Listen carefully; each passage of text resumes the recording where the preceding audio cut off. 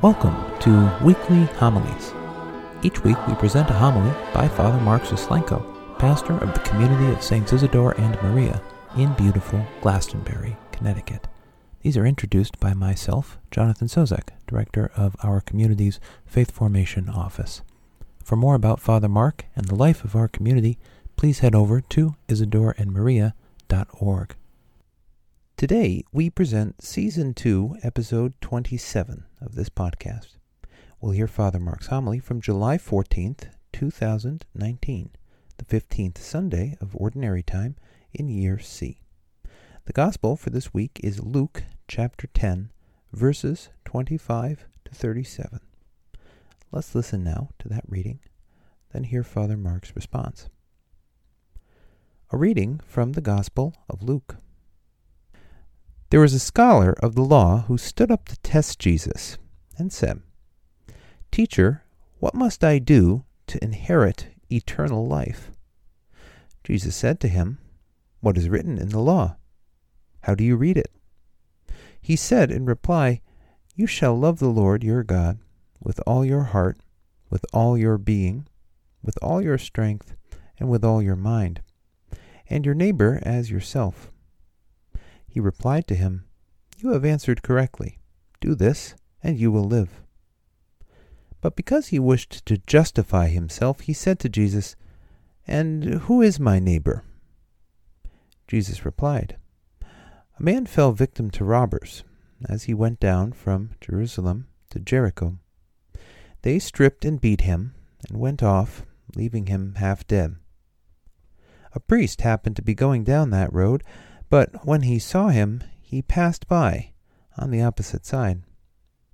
Likewise, a Levite came to the place, and when he saw him, he passed by on the opposite side. But a Samaritan traveler who came upon him was moved with compassion at the sight. He approached the victim, poured oil and wine over his wounds, and bandaged them. Then he lifted him up on his own animal, took him to an inn, and cared for him. The next day he took out 2 silver coins and gave them to the innkeeper, with the instruction, 'Take care of him. If you spend more than what I have given you, I shall repay you on my way back.' Which of these 3, in your opinion, was neighbor to the robber's victim?" He answered, "The one who treated him with mercy." Jesus said to him, "Go and do likewise." The Gospel of the Lord. From its inception, our faith tradition has always tried to increase our understanding of who is our neighbor. In fact, the whole concept of biblical justice is based on restoring our relationships with one another, with God, with ourselves, with the world in which we live. The Hebrew Scriptures that are at the basis of our faith tradition particularly specify our sensitivity to the alien, the widow, and the orphan. Even within the very roots of Judaism, understanding our relationship and responsibility to our neighbor is of utmost importance. Jesus takes this to yet another level when he tells us that you cannot love God without also then loving your neighbor. So it's even more important and even more significant to restore these relationships, because you truly cannot have one without the other. Now, all of us sitting here today most likely could take a piece of paper and a writing utensil and list those folks we consider to be our neighbor, the people who live on our same street, the people who live in our same condo association,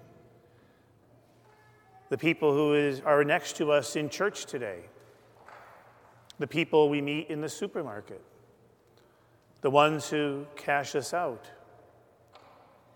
the folks who live in Colombia, those who live in another state, those in other parts and corners of the world. Indeed, any one of God's children has the ability to be referred to as our neighbor. Defining who our neighbor is isn't the challenge. The challenge comes with defining our relationship with our neighbor. It's in defining that relationship that our faith life becomes a little bit more tricky and indeed a little bit more messy. The tendency that we have as human beings is to ponder our relationships with our neighbor by using our heads first.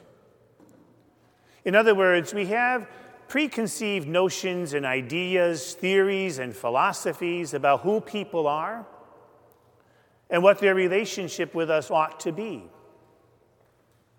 Think for a moment about the elderly woman living down at the corner of the street who never comes out of her house. In fact, when kids go by her driveway, she's always out there telling them to get out. In your experience of her, she has never, in your opinion, been nice. She's just this woman who lives in this house at the end of the street. And so your sensibility and your experience says, keep away from her. She doesn't want to bother with me. I'm most certainly not going to bother with her. And so both of you get about the business of your lives based on what you think and what you perceive and what you assume. The same is true of any number of folks whom we consider to be our neighbor. Sometimes how we think they are influences how we then act. If we think homeless people are homeless for a particular reason that has more to do with their responsibility than what society is doing, or bigger, larger problems outside of their control, then that thinking, albeit incorrect, is going to prevent that person from making sandwiches and going to a homeless shelter and feeding the homeless.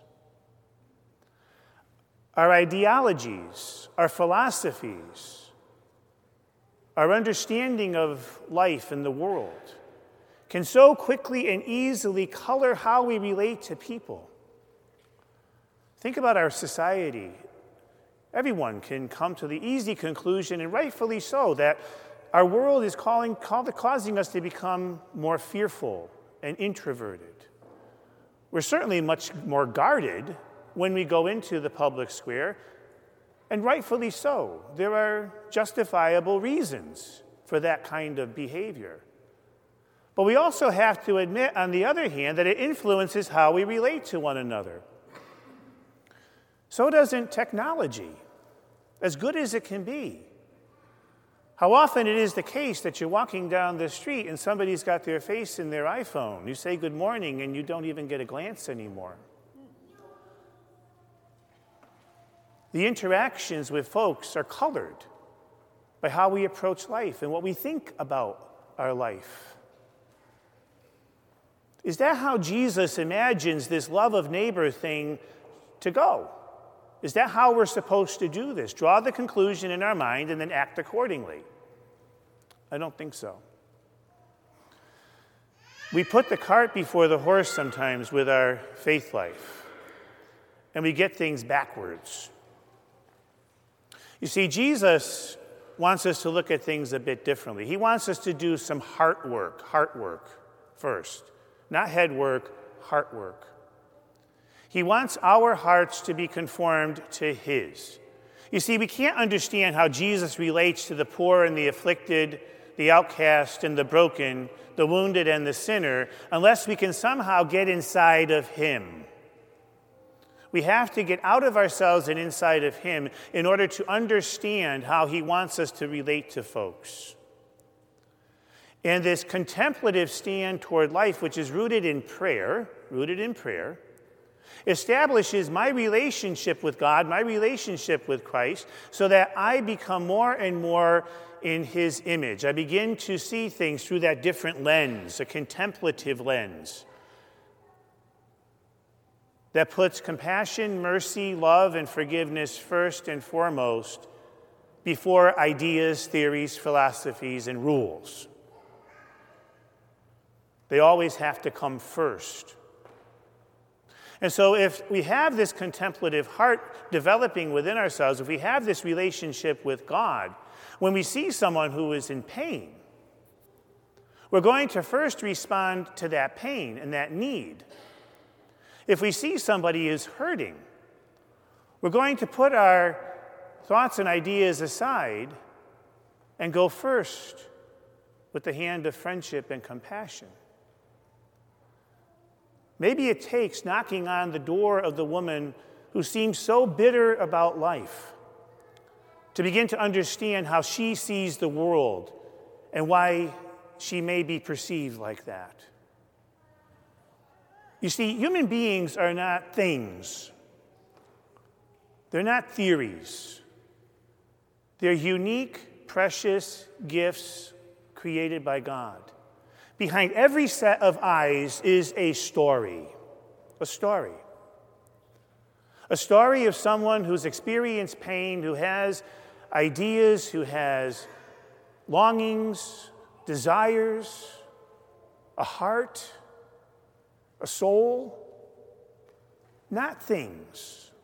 We're never things. But see, ideas and theories and regulations and rules, they can all make us easily into things. Things to be manipulated and positioned in ways that sometimes meet our comfort zone levels more than anything else. As we deal with our neighbor, sometimes our heart is going to call us to deal with that immediate response first. In other words, if the person in front of us hasn't eaten, we need to feed them first. If they come to us without clothing, we need to clothe them first. And then, once we have that immediate response out of compassion and mercy and love, then we begin to do the other work. We allow that enlightenment to then influence our brains and help us decide where we go from here in dealing with the bigger picture of what is in front of us. In doing it that way, we always remain committed to the work of God. Our hearts, first and foremost, have to be enlightened. Because let's face it, if we truly believe in God and we truly believe that we are nothing without God, then an unenlightened heart is always going to lead to nothing. An unenlightened heart is always going to lead to nothing. Only an enlightened heart is going to fix us on the truth of who we are and what we're called to be and do. And it's not rocket science. God places all of that stuff right within us. It's already in our hearts. It's already in our minds. All we have to do is listen to it and carry it out. Listen to it and carry it out. We have to get out of our own way in order to listen, and we have to set aside our own agenda in order to carry out God's. But the person who has the right to be called our neighbor is indeed a person with needs, desires, and aspirations just as we have. A person who deserves our respect, who deserves the openness of our lives. We all know those folks who are able to open their lives. We all know those folks who have the space within themselves to welcome someone else within. When we develop a contemplative heart, when we focus our own heart on the heart of Christ and become more in his image and likeness, then we also create that depth of space where you are welcome in me and I am welcome in you. I have room to hear your story and you have room to hear mine. And together we build up then the body of Christ. Thank you for listening. We'll see you next time.